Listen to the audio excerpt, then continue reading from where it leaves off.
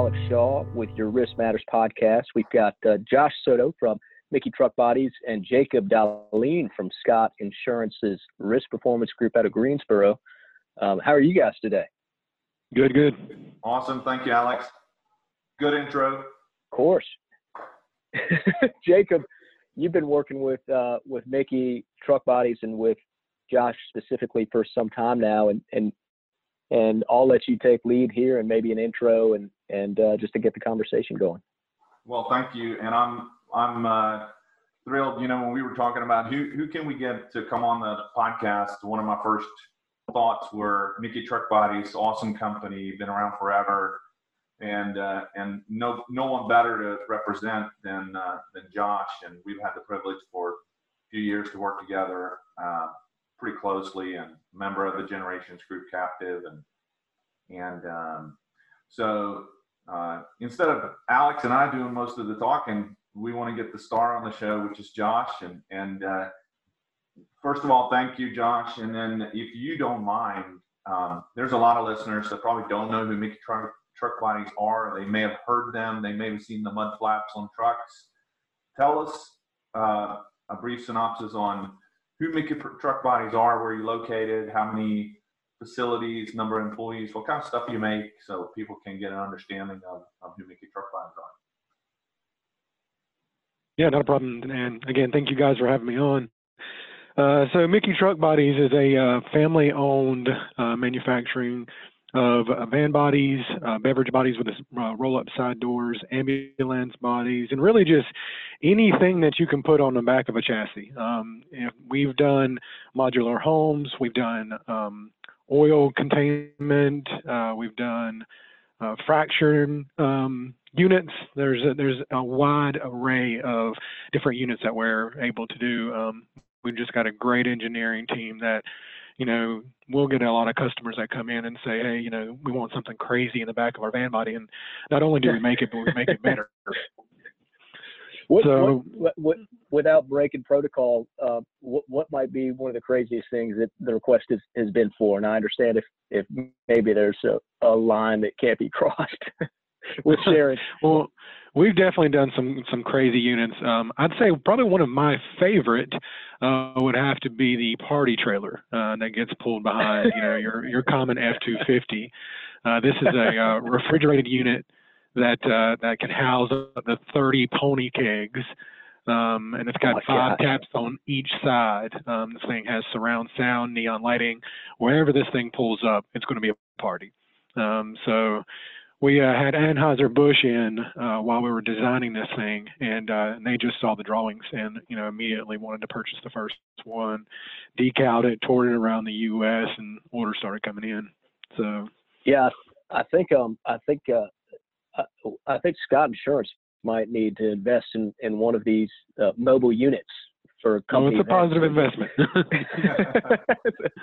So, hey, Josh, tell us where's the headquarters for those who don't know, and how many different sites and those type of things. Yeah, so the main headquarters is in High Point, North Carolina. On the main campus, we own about 2 blocks, and we have, I want to say, roughly 17 different buildings that we do production in. We also have the reconditioning centers.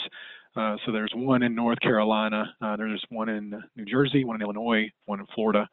And then we also just recently opened up our van manufacturing facility, van plant, in Berwick, Pennsylvania. The building there is significantly larger than any building that we have, but they used to build modular homes in that building. Here on this main campus, we've got golf carts to drive around to get from building to building because there's so many. At the Berwick, PA plant, you know, we have golf carts just to get from one end of the plant to the other end of the plant. So are these, and Josh, are you guys largely operating in with commercial clients, or when you mentioned vans, I picked up on there's a movement towards van life that a lot of private individuals are starting to shed their homes and go live in vans. Are you guys involved in that at all, or are you largely just commercially driven?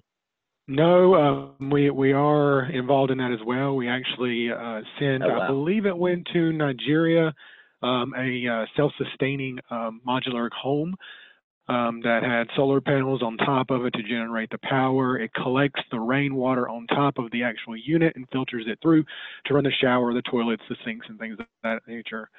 There was a full blown up scale. We did a minor scale that we actually sent to them to actually take a look at.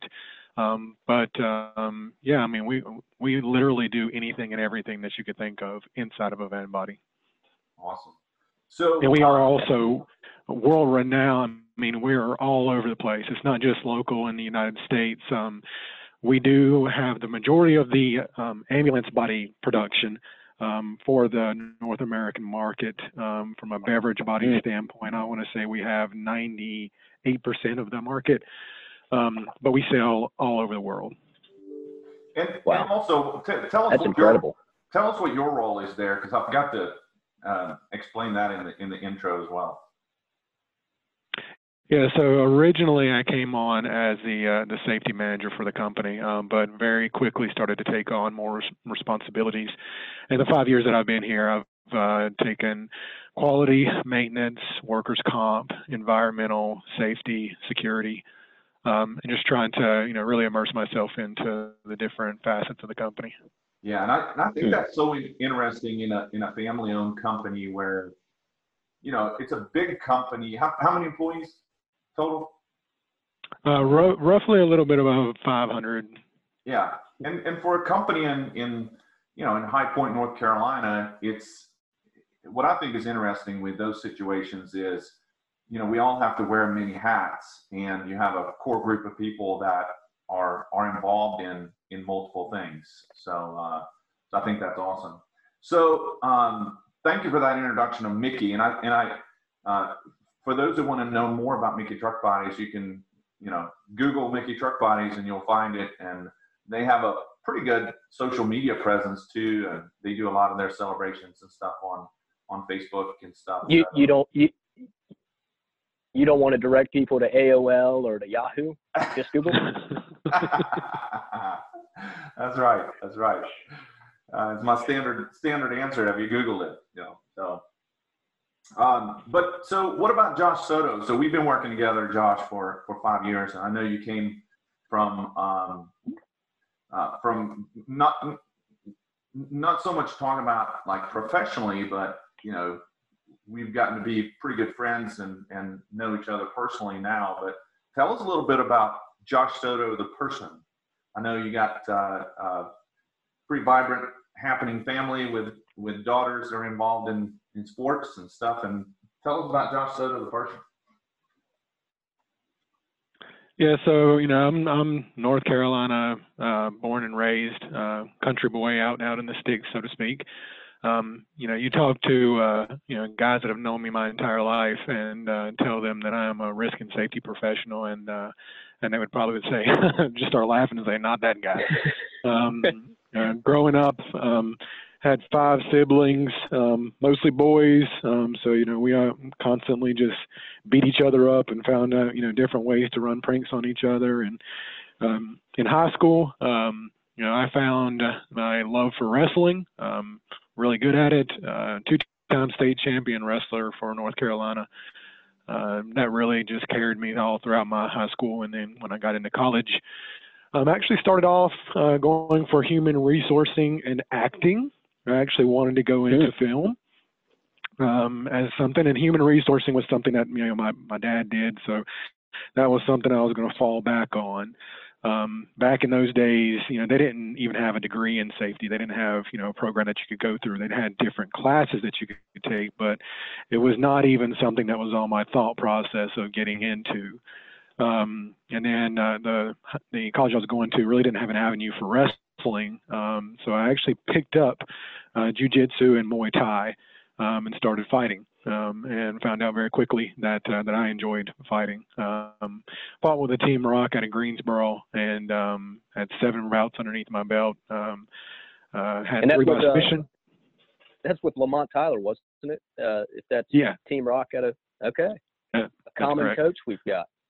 Yeah, so I really enjoyed that, and I actually looked at a group in Las Vegas and seeing about going around and seeing if I could actually make a career out of something like that in about that time frame.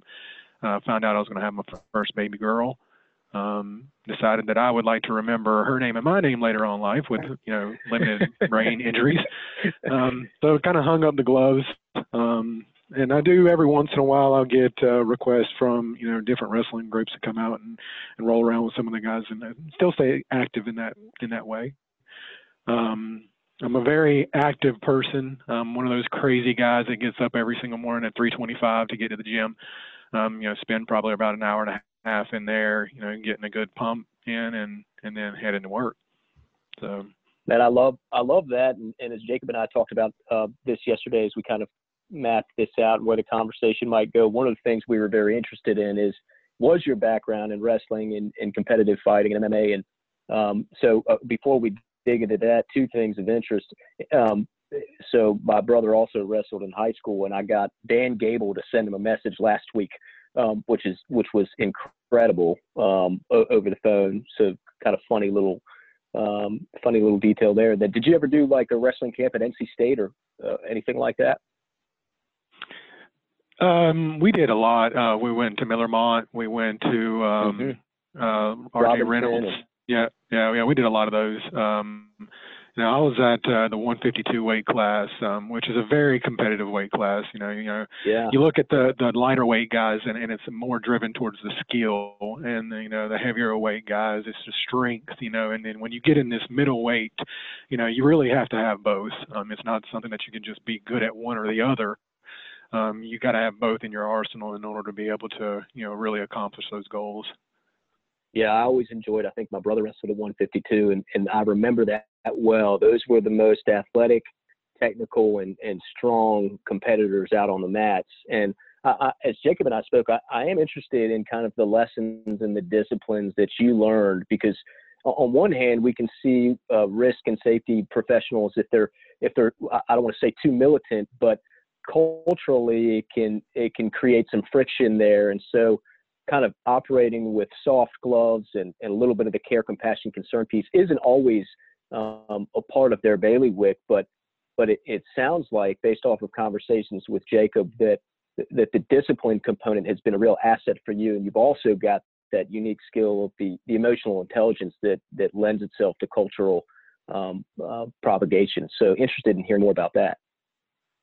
Yeah, so, for me, from a wrestling standpoint, I really do, think that fundamentally it is the best sport for someone to get into, because it's not only an individual sport, but it is a team-driven sport, and it just teaches you so much in how to, accomplish goals, not only for yourself, but to also think about the team aspect of it, and, how are we going to come together, how do we work together in order to be able to, accomplish the goals that we want to make. And for me, in my life, doing that wrestling, for so long, I started in middle school and, all the way through high school. It just gave me the ability to be able to, learn quickly how to, not only drive myself and find that drive to always push forward, but also to, look at it from a team perspective and say, okay, how are we going to come together, and accomplish these goals?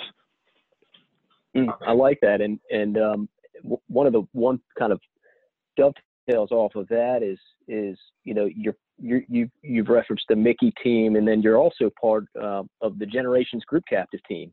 And so maybe what are some of the things that you value about that, or that you've taken from that, because you're able to tap into a tremendous amount of information just through, you're at all the risk control workshops, you're really engaged on the event learning calls. And so interested in your take on some of the values that you've gained from interacting in those environments. In my professional career, I used to do a lot of consulting, and I've been in a lot of different groups and different insurance companies. But what I really like about Scott is, you guys and just the group itself, you have so many opportunities to be able to learn new ways of doing things, to kind of think outside the box, and the just overall, team spirit that they have, and the fact that, when you do these different meetings, you really have engagement, with everybody that's there. So you're seeing things from a different perspective. It's not just the general industry side of things and saying, okay, this is how the cookie cutter way everybody does it, but you might be able to look at a construction partner and say, okay, well, we could tweak this, what they're doing here a little bit and make it work really well for ourselves.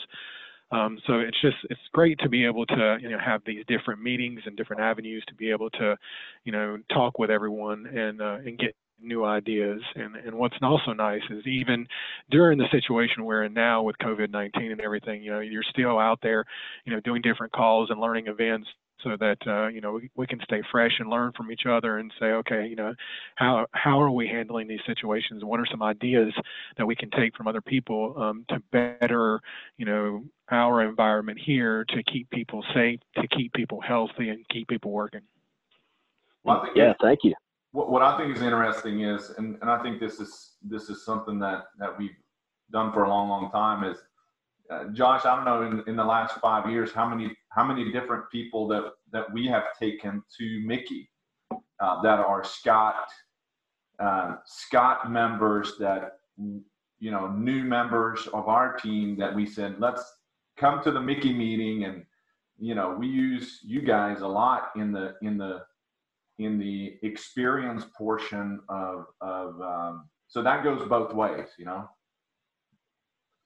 Yeah, and it's not just Scott either. I mean, we're very heavily involved in the community around us, and Future Business Leaders of America, getting high school kids in here so they can see that let's say that you're not ready to go to college and you want to pursue a career. What does that look like? And it would take them around and show them the different jobs that we have here. That we're just not a weld shop there. We've got robotics, we've got machining, there's a lot that goes on, inside these buildings that, are not just college-driven graduate, kind of courses, things of that nature. It's another way of looking at it and saying, oh, look, I can actually do something that's a trade and profession. Yeah. Tell the people that are, because I think this is interesting too, in terms of if you were going to describe the daily work that is done by the team members at Mickey.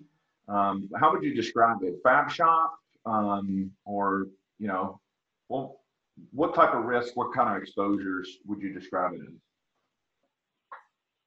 So that could go in a lot of different directions. Of course, we have our yard crews that receive the raw material that comes in, and when you actually think about a beverage body or a van body, it's not something that we just go out there and purchase this box or this shell. It is done from the ground up. So there's no facet of anything that is purchased on a larger scale. We take the smallest extrusions, the lights, the backup cameras, the floors, the subframes. All of that is done here, so, depending on which model you're looking at, we've got guys that are welding, we've got guys that are machining, we've got guys that are using, 30-ton presses that are forming this different aluminum and steel and stainless steel. It goes the entire gambit. If you look at a van body or a beverage body or an ambulance, rest assured that we touch every single part of that. It's not something that we go out there and purchase and then just maybe put some lights in it. So it could go a lot of different ways. Yeah, I think that's helpful because and that kind of leads into the kind of the main topic what we wanted to talk about that I really think that you guys do an excellent job on. And with 500 employees and in different states and different campuses, I think that inevitably there's risks associated with that, and the risk of having employees and team members that on occasion have a work-related injury. How you guys are as a team and working with Stephanie and loss cost management and the carrier, how you deal with that after the fact, and how you deal with it with the medical provider as well, and also internally for things that don't go to the medical provider. Walk us through.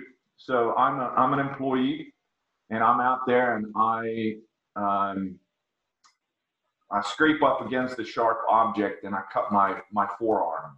What happens if I'm working at Mickey? So, to answer that question, I kind of want to take it back a little bit in regards to how I handle specifically situations.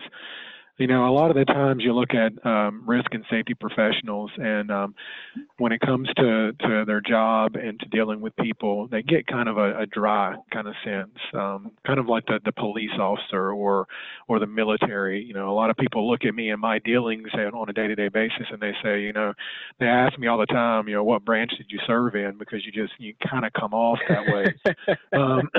And I was like, just a wrestler. Yeah. And I was like, I get that a lot. Now my father was in the Air Force, so I kind of got a little bit of that. But when it comes to dealing with people and personalities, I really want to attribute a lot of, who has made me the way that I am to my wife and girls. I was very much, whenever I got married and we wanted kids, I was very much that guy that was like, come on, give me a boy, give me a boy, give me a boy. Wanted to carry on the family name, wanted to, teach him how to wrestle and everything. And I remember whenever I found out that I was going to have a baby girl, that switch just flipped over on me. And you talk about care, compassion, concern. When you're dealing with little girls, it's a lot different. So, I want to say a lot of how to deal with a person. A lot of that from my wife and my girls, and I carry that over into the workplace side of things. A lot of the guys that we have here are the welders. So you think about the construction guys, the rough around the edges type deal, and the tough guys and things of that nature. So a lot of those personalities tend to look at an injury and think, oh, it's not a big deal. Slap some mud on it. We'll just go back to work. And kind of that was the stance whenever I came into Mickey Truck Bodies is either it was that type of person, or it was someone that was immediately going to run to the doctor. And what I did or focused on is, we need to establish a good relationship with the guys on the floor so that they understand that, there's someone that really cares about them and their well-being, but then also wants to treat them the way that it's supposed to be treated if there was an injury. The first thing that I did whenever I came on board here is establish a work site wellness center. This is an area that, when you walk into it, it actually has a doctor's table that's there. It's a secluded room. It's got, the computer in there, things of that nature that you need if you want to look up something. I found out very quickly that originally, when there was an injury, it was treated on the floor. So they had the first aid cabinets in the manager's office, and you had the onlookers of everybody that was out there, and it just wasn't a clean, quiet environment in order for you to be able to actually treat someone. So you had people that would come by and say, "Hey, don't cause us to lose getting our breakfast biscuits every 30 days," and it just wasn't a good environment to be able to treat someone. So establishing this wellness center allowed me, to have that environment to be able to, just be one-on-one with the person and say, okay, what's actually going on? Let's take a look at, what the injury is and see if we can, manage this internally. Then we also established, a medicine cabinet that had a lot more product in it and things of that nature. We also went through and got different braces, a back brace, wrist brace, elbows, ankles, the whole 9 yards that were readily available. So that way, if the person said, hey, you know what, I tweaked my back a little bit, I'm like, oh, okay, well, let's go ahead and ice that. I got an icy hot patch here that we're going to apply there, give you some relief. We're going to change what you're doing out there on the production floor so you're not doing this thing that's obviously already hurt your back. And oh, by the way, I've got this nice back brace right here. I'm going to go ahead and give you that as well. Just trying to get a sense of, hey, not only do they really care, but hey, they're giving me good quality products and things of that nature to be able to aid me. So that way the person doesn't automatically feel like, what, this guy has no idea what he's talking about. I just need to get to a doctor. So I think this is an important step that I think a lot of people, when they hear that, a lot of people are going to be like, whoa, I'm concerned about liability or man, we really don't want to do that kind of thing. What would you say to that? I understand that there's, liability and things that you have to look at in each case. And a lot of times it's going to be a case by case basis. You have certain individuals that, whenever you're dealing with them and you're talking to them, you know that this is someone that is a seasoned professional in workers' comp, and they know how they want to drive a certain situation. And those are the ones that you really have to show that care, compassion, and concern. But you also have to make sure that you're watching out for the company, and you're documenting what you're doing. A lot of people might steer away from braces and things of that nature.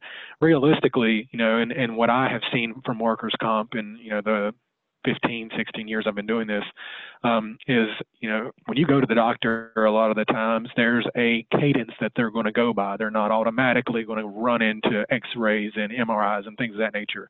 They're going to try certain things out. And what I'm doing is looking at the different things that they would naturally do at the doctor's office and say, hey, why don't we try this brace? Why don't we try this first? And if it's available, for us to be able to purchase over the counter and it's something that they might actually go and get themselves, I just want to make it available at work, so that way, I'm not stepping out of the bounds and saying I'm a doctor and doing things that, OSHA wouldn't allow you to do.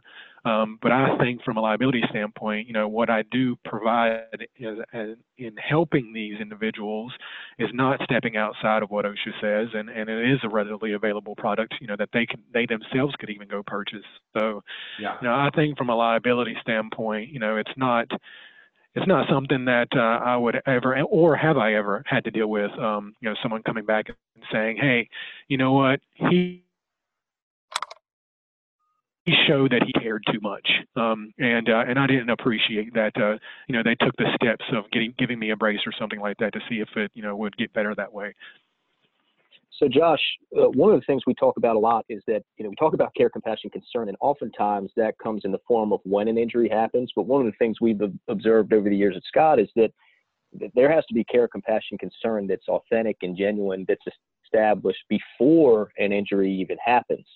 And then during the injury, and then after, that has to be continuous. And so one of the things that you said really caught my attention, and that was when you first came in, one of the things you felt was really important to do was establish a relationship with employees. And so I think that Jacob would agree that the trust component between management and employees is really, really, really critical to ensuring that the employee gets the care and the medical treatment they deserve and are entitled to, and that the outcome is of benefit for the employer and for the employee. So tell me a little bit about, how you went about establishing those relationships. You mentioned some of the cultural observable things like creating the health, the worksite wellness center and establishing supplies for the folks, and then having, braces and that kind of thing. What other things did you do, the kind of soft touch relational things that did you engage in and that you still do today? Yeah, so for me, if you know me at all, you know that I could literally have a conversation with a brick wall and probably have a good time doing it. And it's fortunate enough for me that I always try and personally find a common ground with anyone that I am talking with. So a big portion of what I started doing initially in this company is really getting on that production floor and going out there and talking to guys and just, finding out, hey, how's your day? What's going on in your family? Things of that nature. A lot of the guys here in this company are friends with me on Facebook, and they see my stories and things of that nature. They know everything that's going on. Me and my family are very active. We're big foodies. We love going out to eat. We love cooking. We love going to different breweries and things of that nature. So, I put that out there because I enjoy, seeing other people's stuff and content, things of that nature. But I also get a lot of conversation with the guys from that. I come in the morning and it was like, hey man, I saw that omelet that you made last night. That looked, delicious. So it's a way of just striking up those conversations, and then also from the professional side of it, yes, I'm the safety guy that's coming out there and making sure you're doing what you're doing, but I'm a reasonable person as well. I know that we're all human, and sometimes we just forget to put our earplugs in, so it's not something that I go out there on the production floor and be like, John, you don't got your earplugs in, you're getting written up. I'll just go over and tap them on the shoulder and say, hey, man, you forgot your earplugs. Go ahead and put those in. And I think the guys on the production floor really appreciate that because they know that I'm genuinely trying to watch out for them, but I'm not coming out there with a kind of police sense and saying, I'm just looking for the next person I can catch, to get them fired, Yeah, so one of the things – go ahead. No, go ahead. You're good. So one of the things that we talk about a fair amount is that we see folks who kind of overvalue the things you can measure and undervalue the things you can't. And where we see some safety professionals go is that they're present on a site, but they're not engaged with employees. And so they kind of they have a sense that if you're there, that's kind of an engagement. And yet what I'm hearing from you is that the immeasurable thing, the kind of culture driving and maybe the most valuable thing that's really tough to measure is that you've got these sidebar conversations, these small, subtle touch points throughout the day with frontline employees, which leads me to ask, how much time do you spend in the office versus on the floor, and maybe how many steps do you get in per day? Jacob had highlighted that as something that would probably blow our minds. Yeah, so I'm very active on the production floor, and to keep in mind too, there's not just this main campus. There's the liftgate facility that's down the road that I have to go to, North Carolina Recon. There's Composites now, which is under the Mickey umbrella, but a completely separate company than Mickey Truck Bodies, and then there's a canteen building. So, there's a lot of driving in the day that I do, going from location to location. From my standpoint, I hate the office. I'm not a person that really likes being in the office. I know that it's warranted. There are things that you need to do. I do most of my work from my cell phone, ordering things and just emails, things of that nature. So it allows me more time, and my tablet, of course. It allows me more time to be on the production floor. From a steps perspective, I can easily get around 30,000 steps a day. That's awesome. That's outstanding. Yeah. You will often see Josh Soto with a Monster drink in one hand and a kettlebell in the other hand while he's on the phone at the same time. Pretty much. That's the big well, I think so I think that to kind of wrap things up here, I think what's important for people to hear is that, and the reason why we wanted to kind of highlight a little bit of your background is, yes, it's a manufacturing facility. It's a bunch of tough guys out there, but they all value the relationship and they really value the caring. And I think even, in the profession that we're in, working with kind of safety and risk performance and risk management, investing the time with the guys on the floor, those are the guys that are the smart people that knows how to do things, and for us to be a resource to them is the key. And there's not a whole lot of shortcuts to it. You have to spend time, and those are hours that gain the credibility in the long run. And when you then have the opportunities, when things go awry, that's when you can really get payback and truly step up to the plate and be a resource to them. Because there's nothing like, man, we're going to take care of you, and we're going to send you to the best place if you need to get medical treatment, and we're going to follow up with you and these type of things. Why don't you close that out a little bit, Josh? I'm going to let you kind of close it out here and say, what if you're somebody that is listening here, what are the maybe one or two or three things that, if you were going to give advice to someone that perhaps struggle with the post-injury management side, what are the things that you would give as a nugget to walk away with? So one of the biggest things that I could say there would be knowing your people. You know, the time that I spend out on the floor and talking with individuals, you know, some people might look at that and say, well, it's not measurable. You know, it's not something that affects our mod rate. And I would say, you know, actually it is going to. It does. Because these guys understand that, you know, I am genuinely someone that wants to take care of them. And if they're injured, you know, I take the time to make sure that I'm a professional and wash my hands, glove up, you know, do the right things by them to make sure that they know that I'm not just somebody that's going to slap a Band-Aid on you and send you back out there to work. You know, if you got to go to a doctor, you know, I'm going to be right there beside you, going to the doctor with you. If you've got follow-up appointments, if you need someone to call your wife and let her know what's going on, you know, if you have some, you know, hey, you know, you're not able to go get your prescriptions, I'm going to be the one to help you, you know, make sure that gets done and taken care of. The follow-up on phone calls and text messages with these guys so that they know that someone is actually there and actually cares. I mean, that time that you spend is unmeasurable.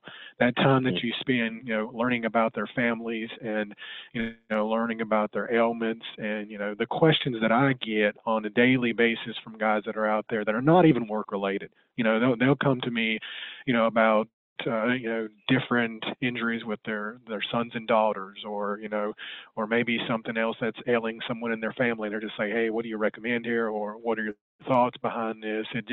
It encourages everybody out there to know that, hey, Mickey is not somebody that's just going to, you know, see me have an injury and, you know, potentially say, okay, because you got injured on the job, you're going to get fired, or, you know, we don't really care about you. They know out there that there's someone in this company that, you know, at the drop of a dime will, you know, stop everything they're doing and focus on them if something was to happen. And that's the biggest thing that I could, you know, take away from how to deal with, you know, post injuries is, you know, you have to give that person the undivided attention that they need.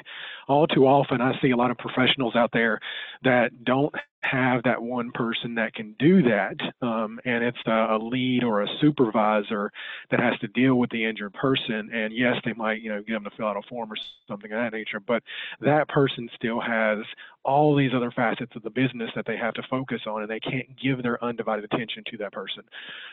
That is something that you'll lose that person almost every single time, because they don't see that you care. You know, they see that you're doing the bare minimum of what you got to do in order to be able to, you know, make them happy or keep them, you know, to where, you know, they don't feel like, you know, someone in the company isn't looking at it intentionally. But, you know, you have to spend that time with the individuals, you know, so that way they know that, you know, they're a real person and that you're going to treat them that way and you're taking it seriously. So yes, that, you know, getting that time with the individuals out there is something that some professionals will look at and say, okay, where are we, you know, making money with that? And it's really on the back end. It's when you do have that injury, you know, and you're trying to deal with that person, you know, them knowing that you really care is going to help you accomplish the ultimate outcome of that injury, you know, whether it be the money spent, the relationship, you know, the person coming back to work, you know, there's all these different facets. When you have someone that knows that they're being cared for by someone that genuinely cares, you're just going to get a better outcome to any claim. Yeah. So as you were just sharing that, Josh, I couldn't help but think of something I heard several years ago, which is there's no shortage of intelligent people in the world, but there sure is a heck of a shortage of folks who are wise. And there's just a tremendous amount of wisdom in what you've shared today, and tapping into the, you know, the emotional kind of equation and the human equation when dealing with people before, during, and after an injury. And there's a lot of soft touches in there that are really, really important for folks to really lean into and pay special attention to. So thank you for sharing all of that wisdom and experience with us today. I know I've learned a fair amount, and I know Jacob has too, and the folks who listen will as well. I appreciate y'all having the time. Yeah, thanks. And before I just want to encourage people again, if you want to learn a little bit more about Mickey Truck Bodies, look them up on Google. And Josh, before we let you go, maybe a plug for our president and our leadership team at Scott. Who should they call to get their hands on one of the party buses? Yeah, just give me a call. Give me a call. We'll manage that out. Awesome. Thank you guys. Hey, And thanks, Josh. No, thank y'all very much.